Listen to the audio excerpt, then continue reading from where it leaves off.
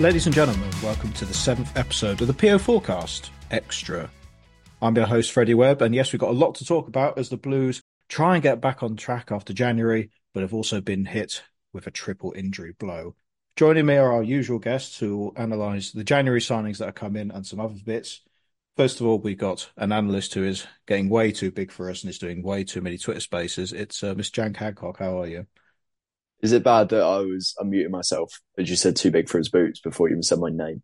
I don't think we're going to talk about Joff that way, are you? That says a lot about my character.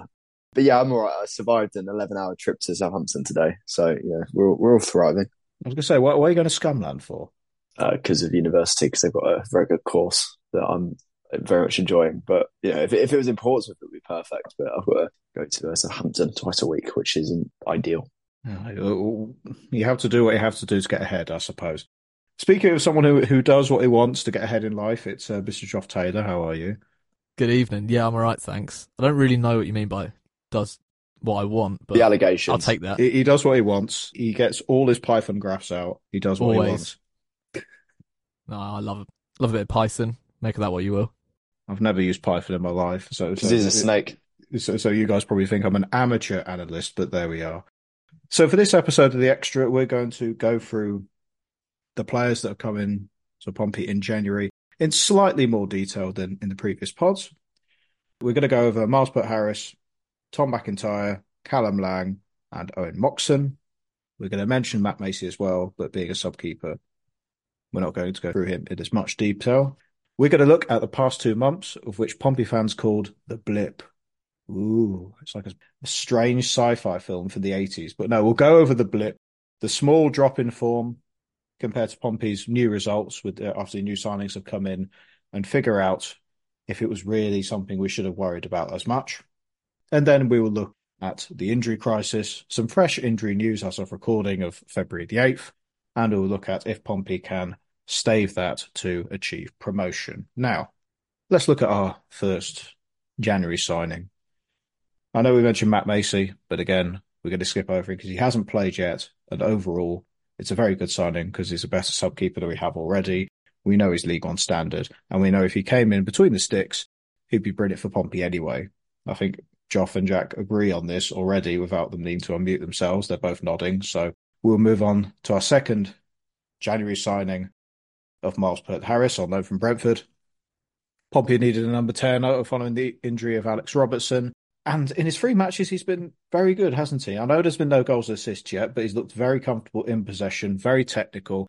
And according to Wyscout, he's had 0.28 expected goals in those 3 matches and 0.21 expected assists as well, which are a very small sample size is good. But he's also shown he can do a little bit of what Alex Robertson can do, drop deeper, get in the tackles, retain a bit of possession, regain possession, and that type of thing. Jack, I'm going to start with Miles Harris's attacking work and creativity here. Does he fill in the void at 10, which Pompey have been missing since Alex Robertson's injury? Yeah, he offers something completely different to Alex, in my opinion. Alex Robertson's more of an 8 or a double 6, in my opinion. Whereas Harris is very much kind of your Tino Andren type number 10. As we said, yeah, really physical, but also really technical. There's some lovely back heels against Northampton. He tries about 3 a game. I enjoyed watching him against Northampton. I enjoyed watching him against Oxford. I didn't watch the Port Vale game, but by all accounts, he did very well. There were some nice highlights there. There's been some small fluency issues with him and Alex Robertson and kind of how Miles Harris, I believe it's pronounced, kind of interprets space. But I think that's something that will come with coaching and a better game understanding of the system and where the space will be for him to receive and attack. But yeah, no, he's been really impressive. His ball retention is pretty good from what I remember. Again, yeah, really physical, really technical. Yeah, I've got a take that I told you before we started recording about him and Tino. So maybe we can get to that later, but I'll let Joff take over from here.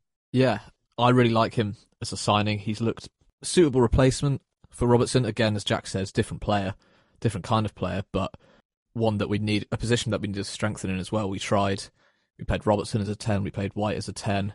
Andren's been injured, so we really needed to feed that gap. And yeah, he's been great. Some of the kind of data and stats from this season, he's been really good defensively as well, and you can tell he's kind of worked hard at that. His tackles, duels, aerial duels, blocks, and recoveries, is according to FOTMob, all in the top 10% for attacking midfielders. So definitely got a lot going for him there. And he loves to ping a pass as well. He showed that in his first game. Some lovely crossfield balls there. But yeah, looking at his data from last season, of course, I've possession adjusted this because Forest Green didn't have too much of the ball. But in terms of offensive duels, i.e. taking on players, he's in the top 20%. And yeah, again, the long ball's top 10% for that. So looks like a great player. And in a more possession-based system, I think, yeah, he'll really shine. And he's done great so far. Something a bit different with Pert Harris since he's came in. I noticed that Bishop has been dropping a little bit deeper and acting a tiny bit like more of a traditional target man rather than, I don't know how you would describe him beforehand if you're going to have to put a name on a role, like a pressing forward. He's been dropping deep and then retaining the ball and then putting in a through ball to a Pert Harris who's going to run into the space instead of, I know Robertson did that a tiny bit as well, but he was usually more deeper and more technical to be able to ping a pass to the front three. But with Bishop dropping back and Pert Harris offering a different asset in terms of his dribbling and then being able to pass to a Lane or a Lang, who will come onto a minute, do you think that makes Pompey's attack less one-dimensional? Because in some games, it's been fairly obvious who they've been trying to aim at to score the goals. Yeah, I tend to kind of refer to these things as counterweight movements in that you have Bishop dropping off, and then in response to that, you have the attacking midfielder. Sadie does it quite well, actually, but he doesn't really have the end product at times, which is disappointing. But Pitt Harris will run beyond. And that's kind of where you get the difference with Alex Robertson, in that Robertson, when he wants to receive the ball, the way he wants to receive it is in tight areas on the half turn where he can then drive out. But that's not really Pitt Harris. He wants to receive it quite square and then either combine with a player around him to then run beyond and receive kind of beyond the back line or in the space between. But so when they both drop deep, they both have kind of, that's Bishop and Pitt Harris, they both have kind of behaviours that do other build-ups. They want to receive their back to the play and kind of play out to the wide men. And as you say, to Lang and to Lane, Timmy Els. Unlike our leaderboard, which is a lot of W's. And then by doing that, you can get the wingers in 1v1 situations against the fullback, which is what you really want. And we saw on Saturday against Northampton how devastating that can be. Yeah, absolutely. I mean, Northampton game was the epitome of a difference attacking performance by Pompey, scoring different types of goals and looking a threat all across the front three and the striker rather than just having one focal point in. And I think if Pompey could continue that much, then they should stand in good stead for the rest of the season. One player that's definitely helped with the attacking output is Callum Lang, bought for an undisclosed fee from Wigan Athletic. I mentioned in the previous main pod that I had a tiny bit of reservations about Lang, but that was around the time that Pompey missed out on Corey Blackett-Taylor, and I was a bit emotional. So I'll put that caveat in there. I knew he was a very good utility player and can play in several positions and was very attacking and would work with Pompey's press an awful lot. So it was the fact that he was a fit in that way, but I was worried about his production beforehand. He's gone and scored 2 goals his first 2 games with 0.6 expected. Jack, before we go on to Lang's attacking output, you mentioned beforehand in a Mousinho interview about the manager misprofiling him and being worried about it. Do you still have those worries now? Because Lang has mainly played on the right and a tiny bit in the middle against Northampton as well, with Pitt Harris going to the wing and then swapping places with Lane as well. So it's been quite fluid. Have you liked the way that Lang has been used so far, even if it's just a few games? Yeah, I mean, I think in the past, I think some of Mousinho, I love John Mousinho, by the way. I shouldn't really have to preface this, but I feel like I kind of do. I love John Mousinho, but I think some of the way he's kind of appraised players as they came in, I don't really agree with. And my concern was he's just bought a player for just under 500 grand, if you believe the rumours, and he doesn't really understand what he's getting. That was my concern.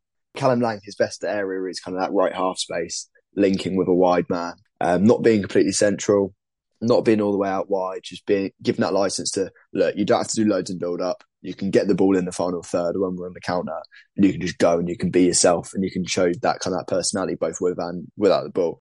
So that's what my concern was, because Mousinho said he viewed him mainly as a left winger or a central player who could play on the right. And I went, okay, well, that's worrying, because that either indicates he doesn't really understand what he's getting or he sees a different player that I didn't see at all. John Mousinho obviously much wiser than me, but for me, I don't see a left winger or a number 10 or a striker at all. I see a really devastating right half space forward. And I think this kind of links in with Lee Carsley. This is a weird link, but it will make sense. Lee Carsley, the England under-21s gaffer, he speaks about how positions are kind of dead. He doesn't really like positions he likes. I think it's roles and responsibilities, and I call them zones of influence, not to be confused with the recent film Zone of Interest by director Jonathan Glazer.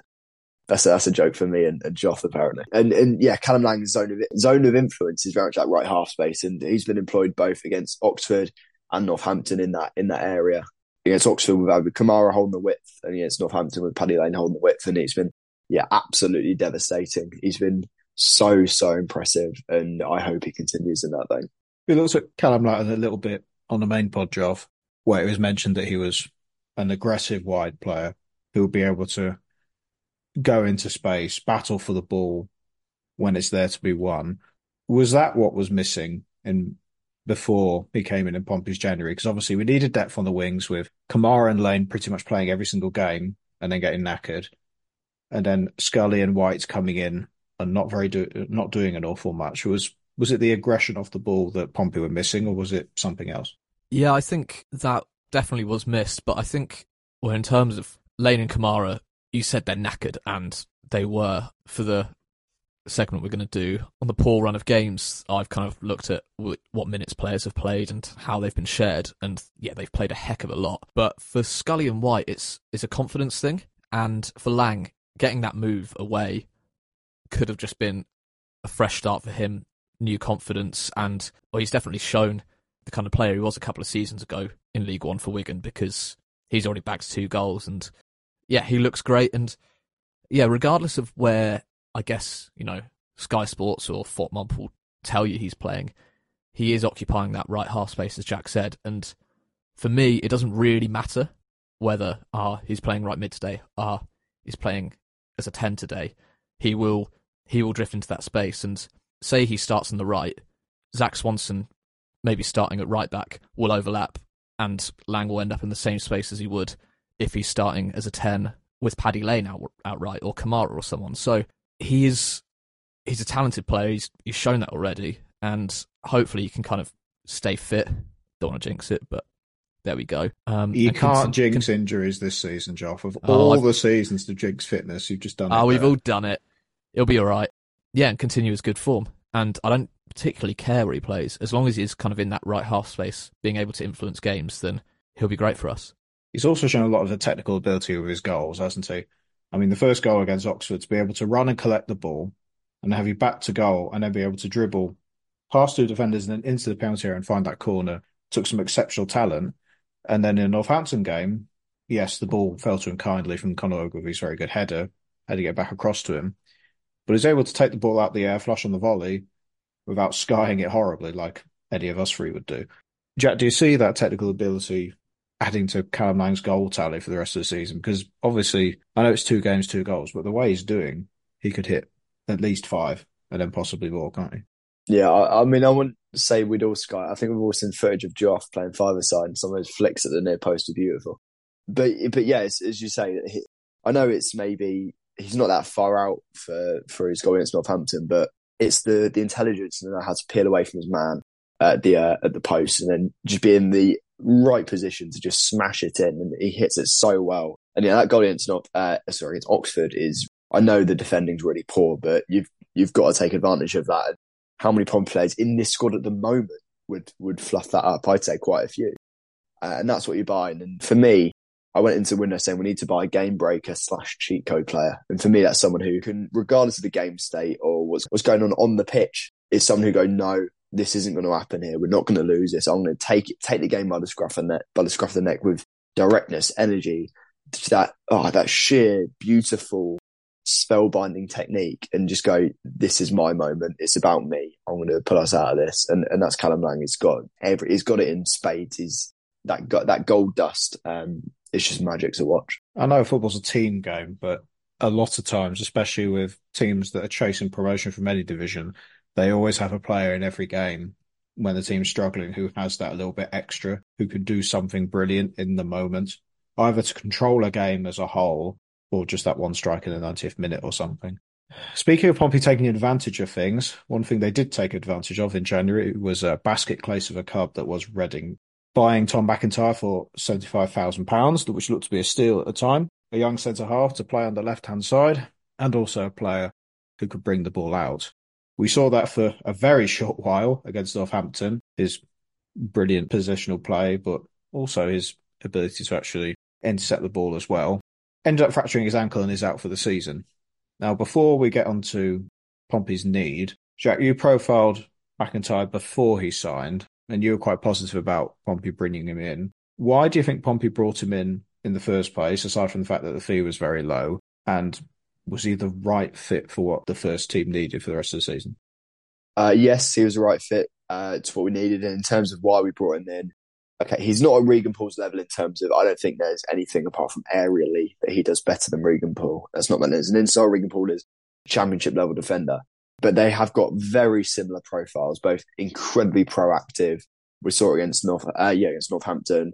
Always going to step up early and get involved in duels, hits line breaking passes, good in the air, really good in the air. Actually, as I said, like freakishly good in the air. I know 6'1's tall. I'm 5'10, so I'm not going to complain about that. But he's really, really strong in the air from kind of the data I've got. And yet, 75 grand. Like he's not one of the best defenders in the division. I think it's misguided to say that. But what he is cheap, fits what we need, and fits the type of player we needed to sign. So really it checks out on all three bases. And you could argue that by buying a player as cheap as Tom McIntyre, you then free up budget for, I don't know, maybe like a really good midfield signing to replace an injured Joe Morrell that maybe we'll get to in the future. But yeah, really proactive, good on the ball, super aggressive. I think there are moments where that proactivity and that aggression, it can kind of be his downfall. I'm not actually alluding to the tackle here against, I can't remember who it was, Mitch Pinnock, I think it was, but more in that he can often get caught with runners in behind and kind of getting played around. But it's, you're going to get that with that aggression. You're never going to, rule out errors, but I think it definitely has a net positive. For me, it's a bit like a Regan Pool light, but on the left-hand side. Yeah, it seemed like in that little glimpse that he was the sort of defender who could make a difference. But now we'll be going more to a defender that we've seen for so many years now. It looks like Sean Raggett is going to be back in the side with Conor Shaughnessy alongside him. John Mousinho mentioned in the news some quotes about Sean Raggett, and basically he said that Sean has played several times under him since he's been a manager of Pompey for a reason and has kept out other talented defenders such as Deshaun Bernard as the example. He added that all his defenders have the ability to control possession and cited the previous three games against Port Vale, Fleetwood and Oxford, where Pompey did that relatively well. Goff, can you dissect those quotes? Because obviously this is going to be a talking point for a while. I think we all agreed that this season, Sean Raggett's had a very positive season. Overall played fairly well, defensively solid as usual, can man-mark a player out of a game if needed. But there have been a few games where he has been slow in possession, and when he's isolated against someone with amazing dribbling, he can get caught out a lot. Is it as big of a blow to lose Tom McIntyre and bring Sean Raggett in, as people are talking about, or can Pompey ride it out? And as Mousinho said, can the whole team as a collective bring the ball out from the back properly, rather than just relying on those two players? Yeah, I think that last sentence you said, kind of the whole team bring the ball out properly from the back, will be reflective of what Mousinho will try and do. We've seen that Raggett isn't the best ball-playing defender. He's had some moments where he's been able to turn players, do really well to keep possession, play some nice passes now and again, but he's not on the level of Poole, nor is he McIntyre. And the thing for me is, how does John Mousinho adapt in this situation? We saw on Saturday that we kind of looked like ourselves with Regan Poole in terms of structure and build-up with McIntyre back on the side. Yeah, Shaughnessy was on the right, but he's right-footed and arguably on his more natural side. But with Raggett, I think there's a slight problem to solve with our build-up shape, and the way we could do that would be to go for... We've been building up in kind of like a 2-4-4-ish with Raggett, and I think, for me, going to a 3-2-5 or a 3-3-4 in possession would work, with Marlon Pack dropping in as the kind of right-sided centre-back and kind of packing the midfield with Moxon. Moxon could also do that job, and then Part Harris and someone dropping in deep, and I think that would work well. You saw it with England in the Euros, where Declan Rice would drop into the left centre-back role and we'd build up in a 3. And I think something like that would work. Whether Mousinho tries it or not, who knows? But that would be the kind of first port of call as a solution to get the whole team playing out similarly to how we did with Poole. Yeah, I'd like to say of Sean Raggett, first of all, you cannot keep a good man down. You simply cannot. He keeps on coming back. And I think I've been, yeah, just air boxing there is quite amusing. Yeah, if we charge for this podcast, you could see this kind of thing, but we don't. Yeah, I've got a lot of respect for Sean Raggett. I think I've been critical of him, but not to an unfair level. I think he's amazing in the air.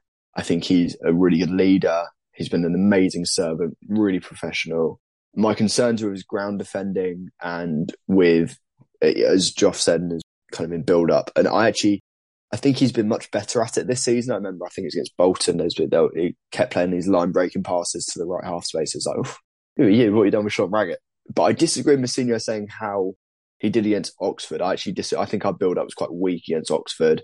It was really obvious how to press us. They had basically whenever the ball would go to Raggett, if he was facing forward, they'd leave him. As soon as he turned either backwards or to his side, they'd press him and then they swore there, like all hell. And then what they do is Raggett would either go back to Norris, and Norris would go long because he had no other options, or he'd go to Shaughnessy, and then they'd just lock off the pitch and they'd do us that way. So I disagree with Mousinho's assertion there. And just adding on to Joff's point about the kind of the six dropping in, I also think Ben Stevenson can do that on the right hand side of the kind of a back three, kind of dropping out of midfield. So that is another option. And yeah, it doesn't. I would love to see Ogilvie and Shaughnessy partner in a back four at centre back. Personally, I don't think it will happen, but I would be a fan of that. There are ways around Sean Raggett's deficiencies and build up. I think Mousinho's been a bit kind there with saying how he did at Oxford away, because I disagree with that. Yeah, I think even with those problems, the defence seemed fine. I mean, I don't think there was much wrong with it when Sean Raggett came on against Northampton. I think they still were able to control possession relatively well. And yes, I know they conceded near the end, but that was a screamer and you couldn't do anything about that, could you? It's weird because we've seen the body of work this season, but we've also seen the body of work as a whole in his, well, I've just looked it up, 225 appearances for Pompey.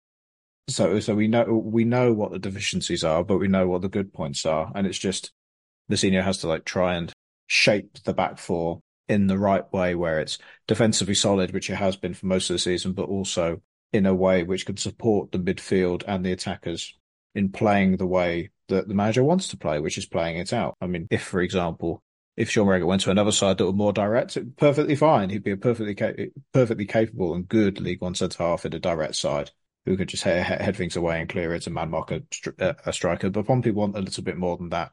So I think that's where a lot of the concerns from the fans come from. So one player who will be asked to help out the defence and the attackers going forward is Aaron Moxon. He's brought in from Carlisle United for an undisclosed fee as a box-to-box midfielder because he had 6 months left on his deal and said he wasn't going to sign a new one. He's only made a small cameo appearance against Northampton, but looks as if he could be playing more matches because of the Joe Morel injury, and he looks as if he could be a slightly more offensive, deeper midfielder compared to a Tom Lowry, who's been brilliant since he came back. I completely forgot how much of an impact he can add to the side. Joff, on the Owen Moxon signing in general, to start with, before the injuries, it didn't look as if we needed another deeper centre midfielder. But with his attributes at both ends of the pitch, it looks as if he could add an awful lot to the side, can't he? Yeah, definitely. I was going through his stats on FOTMob, and he looks great. I know that Carlisle fans, Joe Stevenson 96, really, really rated him as a player and a bloke, and seems to be a good addition to the side. But in terms of his stats, really, really good across the board. I'm just scrolling through them now, and it's just lots and lots of green. And this, for context, is in a pretty poor Carlisle side this season. And if you go on their menu and switch to League Two, where they were a lot better, incredible. Expected assists, top 10%, accurate long balls, top 10%, successful dribbles, tackles 1, duels 1, interceptions, all of that. He looks to be the complete midfielder at that kind of League 2, League 1 level. And so it's a really shrewd move from Rich Hughes and the recruitment team. And unfortunately, Joe Morel's out for the rest of the season, and he looks to be a perfect replacement. And he's significantly taller as well, so he can put out a pretty big midfield, which will help against some of the more physical teams. You know, Pack isn't small, Moxon's big, Hart Harris, I was going to call him Hart Paris then, maybe that works, is also a big, strong boy, so he looks like to be a great signing. Jack, it looks as if Moxon will end up replacing Morel, not just because of the injury, but because Marlon Pack is having a proper League One Pirlo swan song at the moment. And it was obvious that Morel helps at both ends of the pitch, even though his creative output isn't as good, but what's the point? He links absolutely everything. What technical abilities does Owen Moxon have to be able to do that? Because that's the role that ultimately Bassino would be asking him to do. Yeah, I actually think Pirlo is actually quite a good comparison because around Pirlo you had those kind of those ball winners who could also play a bit, and that's very much Owen Moxon. He's fantastic against ball. For me, and this is maybe a term that isn't that common in kind of the English vernacular when it comes to football, but he's kind of a double six, which is in that double pivot, you have the pivot player, which is Marlon Pack, who's super deep, kind of the play pivots around him.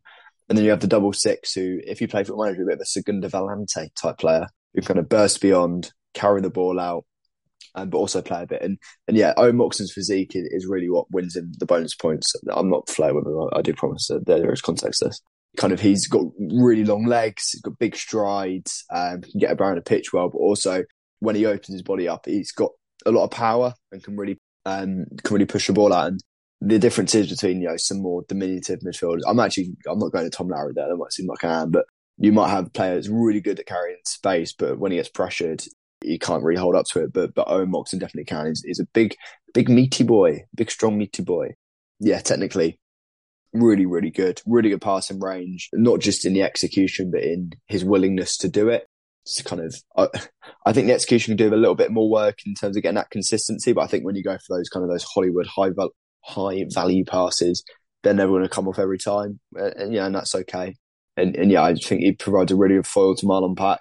I don't think you could combine him and Morel because I think they're a bit too similar in terms of the way they play. But I think Pack and one of Morel, Moxon, Lowry at League One level it's a really, really good double pivot and a lot to like there. I don't think I'd see him as a lone six. I saw someone say, he could do a job as a kind of the Marlon Pack role. And I don't see that at all for the small reason of he doesn't open his body up enough when he receives to his left. So he's really good at receiving on his right, but when he should be receiving on his left, he kind of turns square and kind of goes back to where he came from. And that's such a small little thing that can be corrected. And it's those kind of those nuances and those micro details that can kind of make or break a six. And long term, Moxon can be that. Right now, kind of the Morel role fits him perfectly. Can he step up to the Championship? Because he's already had to make a big step already, League Two to League One. And yes, we've noticed he's played in a side that's in the relegation zone at the moment and has been under the cosh in several games and won't have the luxuries of playing for Portsmouth in terms of possession and chances and so on. But does he have the raw skill set to be able to play in the Championship? Because it's a long-term deal he signed here.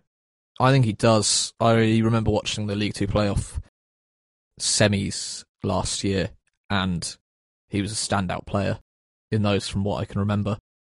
And if you look at his form, I'll provide this kind of nice radar graph, player traits, and it's 6 kind of traits compared to other midfielders.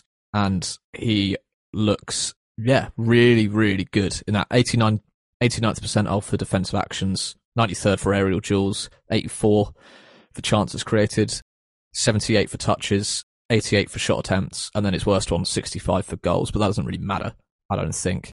And so, just based on the data, I think he could make the step up.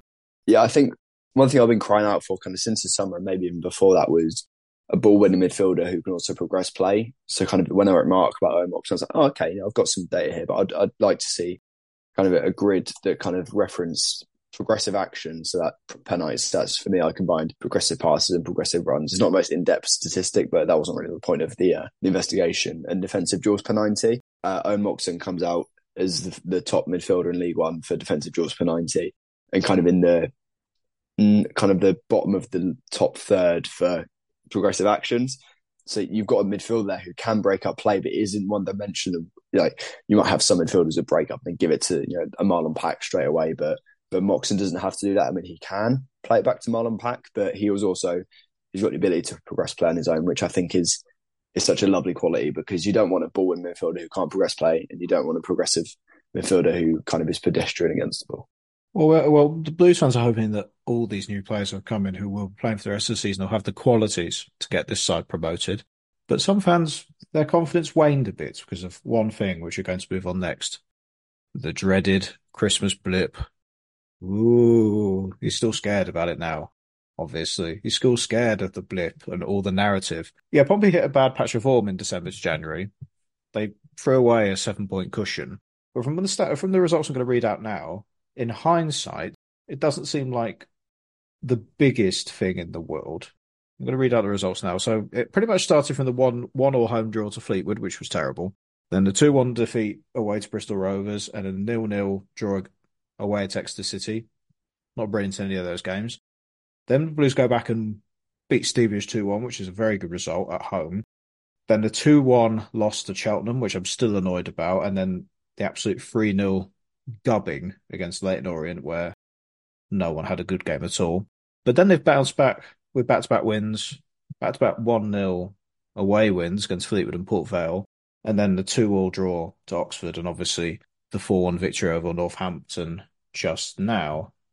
And looking at the table as things stand, as of the 8th of February, Pompey have 63 points from 31 games.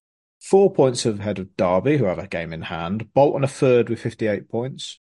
And yes, they've got 3 games in hand, but they've also dropped points previously on occasion and look as if they're going to pretty much be playing Saturday, Tuesday for the entire rest of the season due to matches being postponed. Jack, I'm going to start with you. So what caused the blip, and were those worries heightened at the time because of the fact that Pompey had a bigger cushion at the top of the table, which they just threw away? Yeah, I know. We kind of discussed what we're going to talk about this kind of ahead of time. I'm not going to steal your point, Joff. Don't worry, I'll leave you that. I think the reason people got their backs up about it, including myself, by the way, I think I was more level-headed than most, but deep down inside, I was panicking. I was terrified about the blip and the fact that 2 of the live games I watched, we lost both of them.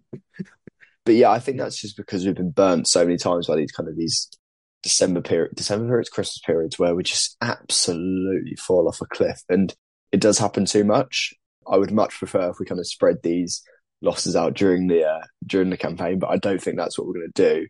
And I think when you I haven't got the data about this up, but I think I'm right in it. So first of all, at the moment, as things stand, we're second for points per game in the league. We're on course for something like a 96-point season, finishing second behind, I believe, Bolton, which is great, absolutely amazing. I also think that because we did so well at the beginning of the season, and as we've touched on this podcast many times now, we were winning in an arguably unsustainable manner. I think we were kind of bound to go through. I think we even said it. I think we even said on here that this is going to happen. So I think if you spread those losses out across the campaign, I don't think anyone's that bothered. But I think because they all came at such a scary moment in that we've done this year and year and year, people, including myself and you, Fred, and I'm sure you, Josh, you panicked. One specific reason that I've not had loads of time to kind of back up that data or anything like that, but I think so. In terms of pressing, what elite teams want to do, if you press opposition goal kicks with the front 3. Normally, you'll have your left winger on their right centre back, your 9 on their goalkeeper. Sorry, your 9 on their left centre back, and your right winger on their left back. Yeah, get my orientation right. And what that means, obviously, is the right back's free. So what most elite teams, including Pompey at times, do is what's known as backing up the press with the fullback.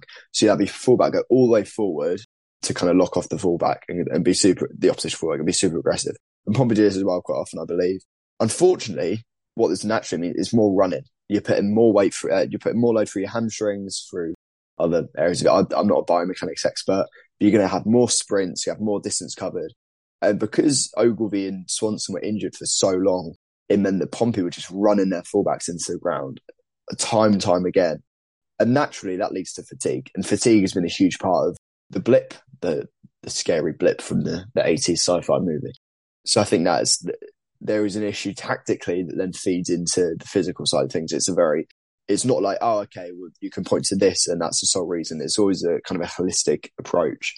So I think by the way we press and by the lack of depth at fullback at the time, something that had occurred, I think this was coming because I think it started in November. And I think if you can rotate your fullbacks consistently in November, this doesn't happen. It doesn't happen because Rafferty and Spark get rested. Swanson and Ogilvy get the right amount of load into their legs. You're laughing. Happy days. Unfortunately, that didn't happen. So everyone got burnt out and very tired.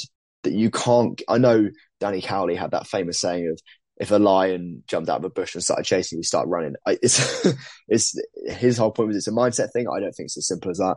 I think your body can only do so much, and it caught up on us a little bit. Maybe that's why all those players got those hamstring injuries. Maybe he was telling Yeah, them, "Oh, lions. you got lions chasing you," but then ignored the fact that they did sprints for 7 days in a row previously.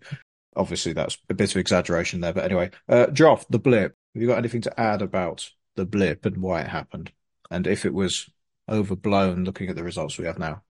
Yeah, in terms of the results and kind of XG performance, so I've kind of charted this from the Fleetwood game, so one before you, Fred, so the draw with Fleetwood on the 23rd of December to the loss at Leyton Orient, and yeah, we won on XG for 4 of those 6 games, and then lost for the other 2. That was you Leyton do Orient realise and that Exeter. Pompey Dar's going to be fuming that you said that. I couldn't care less, mate. So we... Ooh, ooh, sorry. Oh, sorry. Oh, expected goals, friends. Yeah, we were playing fine, and that's kind of on average with the rest of our season. However, looking at possession, we had more of the ball, but our kind of average expected goals over those 6 games was 20% less. And I think, as Jack pointed out, we were knackered and we could just do less with it. We actually pressed ever so slightly more, but it is a small sample size. So, and we're playing against different teams, and there are some pretty big outliers in there. The Cheltenham game was our most intense pressing game of the season, so that's obviously going to skew the data there. But yeah, we were knackered, and I kind of tracked the minutes, looked at which players played where and how long for, and we had 6 of our players play in all of those games for the full 90 minutes. So that was Norris, and then 3 of the back 4, so Rafferty, Shaughnessy, Raggett, and then Pack, and then Bishop. And then putting it into kind of our most consistent starting 11, we had Morel, Kamara, Sparks, Lane, and Robertson. And those players combined played 90% of the minutes then. And that is a lot for Saturday, Tuesday, well, Monday, Friday, whatever, because it was over Christmas. And then the remaining 8 players, the minutes weren't shared massively. Gavin White essentially came in as a replacement for Robertson when he got injured, which might even skew that even further. But yeah, and then we had the game against Leyton Orient where we made a bunch of subs at half time. So yeah, we were just overloaded and couldn't keep it up. If we had more depth, or if Messina kind of gambled a bit more. I know he gambled in the Exeter game, I think played a 3 behind Bishop of Lane, who is it, Devlin, and Sadie. We're not helping, yeah. Well done. Something like that. Yeah, it wasn't great, and Robertson was in a deeper role, and yeah, those 3 couldn't gel, and then I think that lost the trust in players that he could rotate with. Yengi was still around then, barely played, got 24 minutes out of a potential 3 games, so that's 270 minutes. It's not great, and we were just knackered, and I think that was it. And we might have been trying harder because we were under pressure, hence kind of our pressing numbers being greater, but at the end of the day, the squad wasn't used and results came. But fortunately, we've picked up, well, what looks to be a bit of consistency and can keep that going with our signings. I think just kind of linking back to what you've just said there about kind of how we rotated, and what I was saying about how kind of not rotating the fullbacks in like October, November has bit us in the arse in December. I think it links back to the rotation of forward areas. Bringing in people like White and other people is not the issue here. The issue is they're coming in completely cold because we didn't rotate our wingers and our forwards back in November, late October. So it has that knock-on effect of, all right, yeah, okay, we're doing the right thing in rotating and during a busy period. But these players are not ready to play football. Nowhere near ready to play football. Even off the bench, they look leggy. So when you bring in Gavin White, who I think we've discussed kind of at length, and I don't want to kind of, it's not a pile-on, but you get my point. I don't want. There are several similar players who fall into a similar bracket. I mean, Towler, Scully, the centre back as well. Even Devlin to an extent when he was asked to play all the different positions. I mean, the performances weren't consistent. He had games in the second field where he wasn't brilliant before the injury. Yeah, and then I don't want to say understandably so because that sounds like I'm kind of approving it, but when they come in cold in a really important period against teams that smell blood and don't perform, and then they get shit on social media, which I'm not going to say I approve of it. but I do kind of understand it. I understand the criticism. I don't understand the abuse, but the criticism I do get. It's just kind of a vicious circle, and it comes back to that thing of if you don't rotate early and in those kind of before the busy periods, it's going to catch up to you later on. And I think Mourinho will learn from it. I don't want to make out that Mourinho is some bumbling idiot who doesn't understand football. He does. I just think we didn't rotate enough because we were in a great run of form. And as soon as he'd bring out, if Cambridge away for me is a perfect example, rotate the fullbacks. I think we possibly rotated some wingers into forward options as well, potentially. And they don't perform and they're back out. And I don't love the check. In fact, I quite dislike the EFL trophy. But what it does provide, an opportunity for those bench players to get minutes and to get football under their belt. And there's no cups. There's no other fixtures now. This is it. So can these players step up from out of the cold to rotate into the first team? I don't think many of them will. Towler did to his credit, but I think I'm slightly nervous if we hit this period again where players have to come back in. Just to jump on from that as well, I find it weird to kind of praise Kenny Jackett here, but it was something that he did relatively well with fullbacks, with like James Bolton, Ross McCrory, Lee Brown, and Seddon, and he gave them essentially equal minutes. When I first started out kind of doing analysis of Pompey during lockdown and stuff, it's like, okay, some performances were less, and I mean, dropping Curtis and Lowe for a playoff semi, they were knackered, but it was probably necessary, and that was just management in the season and the game before kind of leading up to it. But throughout the season, he rotated relatively well. Obviously, we didn't finish in automatics, but it was something that he did get right, but the performances weren't there with the rotated players, but he was good at it, and I think that's one thing that potentially Mourinho will just grow into. We forget that he's been a manager for just over a year now. It's not going to be perfect from the start. It's been great. He's done really well. The recruitment team's been great, Rich Hughes and all that, but at the end of the day, he is still going to make mistakes, and I think this kind of lack of rotation or lack of trust has been one of them.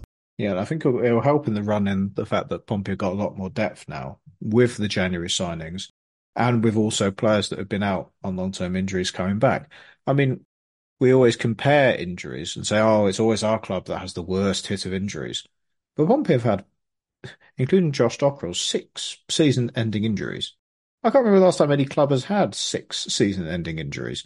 There is some positive injury news, though, from Jordan Cross, reported this week that Zach Swanson is returning to training this week after 2 months out with a groin injury. Only made 14 appearances this season. Some appearances he came in and was very good, particularly Derby away. That was my personal favourite one.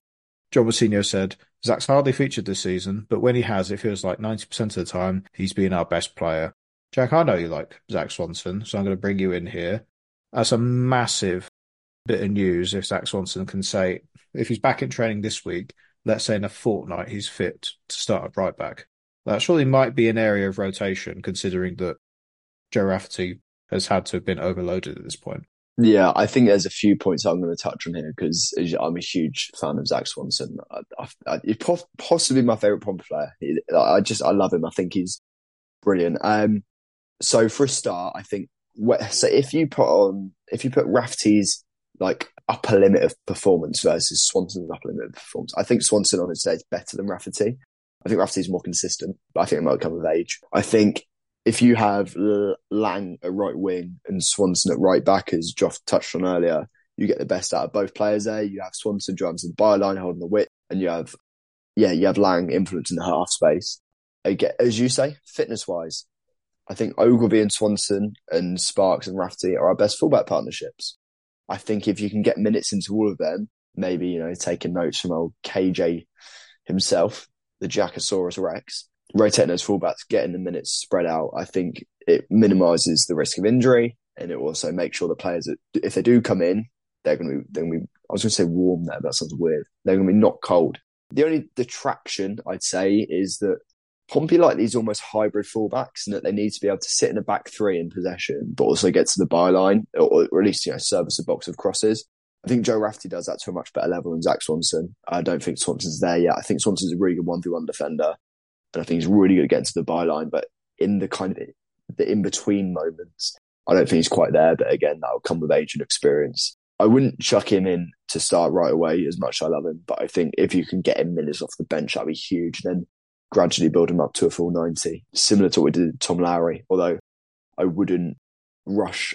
I think we've kind of had to start Tom Lowry a lot because of the limited options, whereas I don't think that necessity is there with Swanson at the moment. So I'd say get him back up to speed slightly, because especially that groin injury, you don't want him to, I think it's his groin anyway, you don't want him to kind of redo that, whipping a ball in or whatever, because he's started for the first time in like 10 years. But yeah, huge fan of Zach Swanson. I think on his day, a better player than Joe Rafferty. And I've not seen a Portsmouth player be able to lock up not one, but two genuinely top tier talents in Hyun-Min Son and Ryan Sessegnon, like Zach Swanson did at Spurs away.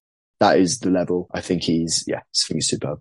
Yeah, it's been a real shame that we've had two of our really good fullbacks out for such a time, and we've got Ogilvie back now, which provides a good rotation option with Sparks. But all of the top teams will manage the minutes of their fullbacks and centre midfielders to an extent, because they are some of the most demanding fitness-wise positions, wingers as well. You see Man City do it all the time, and in that Champions League, that season where they lost the Champions League final but stormed the Prem, they had Zinchenko and Cancelo from left back, and then Ulrico Lewis, and then Walker and Cancelo right back, and there's a lot of swapping in around, and Stones played right back a bit as well. But you see top teams do it all the time, and if we've got 4 fit fullbacks, that's massive for us.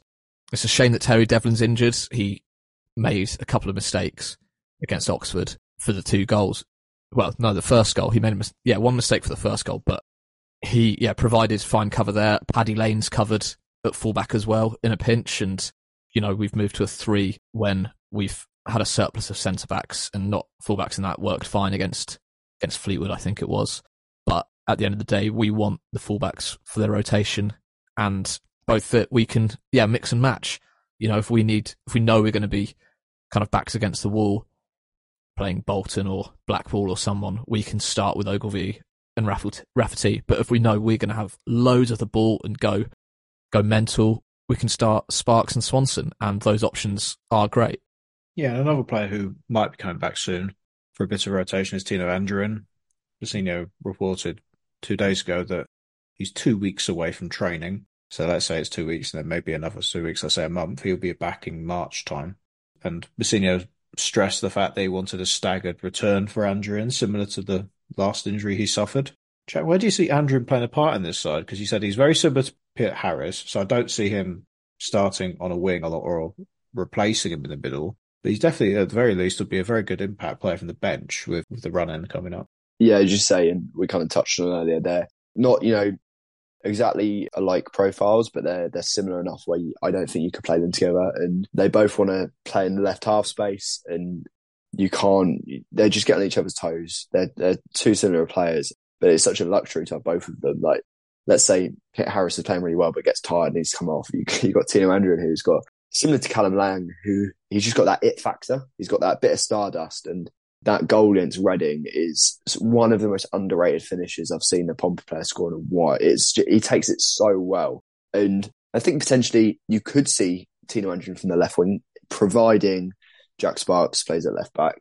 I'm going to go back to Reading away. I thought we played it. It was almost like a 3-box-3, to be honest. You had kind of similar to how Barcelona played it a few years ago, and you had the left winger come super narrow inside, which was Tino Anjorin, and then you had Jack Sparks hold the width left back, get super high. I think that could work definitely. I think left wing might actually be Tino's best bet but it has to be Sparks at left back. I don't see it working with Ogilvie at left back. Tino Anjorin, future left winger for a few games. Who knows? And finally, Joff, to round up this episode, one last question. Obviously, Pompey have looked better with the squad of players that are coming in January and in the Northampton game as well. Do you see Pompey keeping going with this run of form, or do you think more blips will happen? I personally think the depth has helped massively now, even with the January and players coming back. I think it would take an even more rotten bit of luck, injury luck, for Pompey to drop off a cliff at this point. I'm not saying not getting promoted might not happen, but I don't see them just capitulating anyway. Well, it wouldn't capitulate if we had a dome, would it? No, joking aside. For God's sake. That was a period of football, Pompey social media, wasn't it? Good God. Bring on the dome! Bring on the dome! In all fairness, it would be very handy if we had a facility like that But looking at the fixtures, we have 2 Tuesday games and then the Easter weekend, and then everything else is Saturdays, so a week away. And that is going to be massive for us. We're out of all the cups. Yeah, it'd be lovely to have a cup run. No, another Wembley trip for the Bristol Street Motors Trophy final. That'd be great. But we have a focused that competition run-in. is still a stain on the game, and that is a hill I'm dying on. Fair enough. But we've got a good run of fixtures in terms of manageability and players not getting overloaded. We spoke about how we can change our build-up with Raggett looking set to play the rest of the season.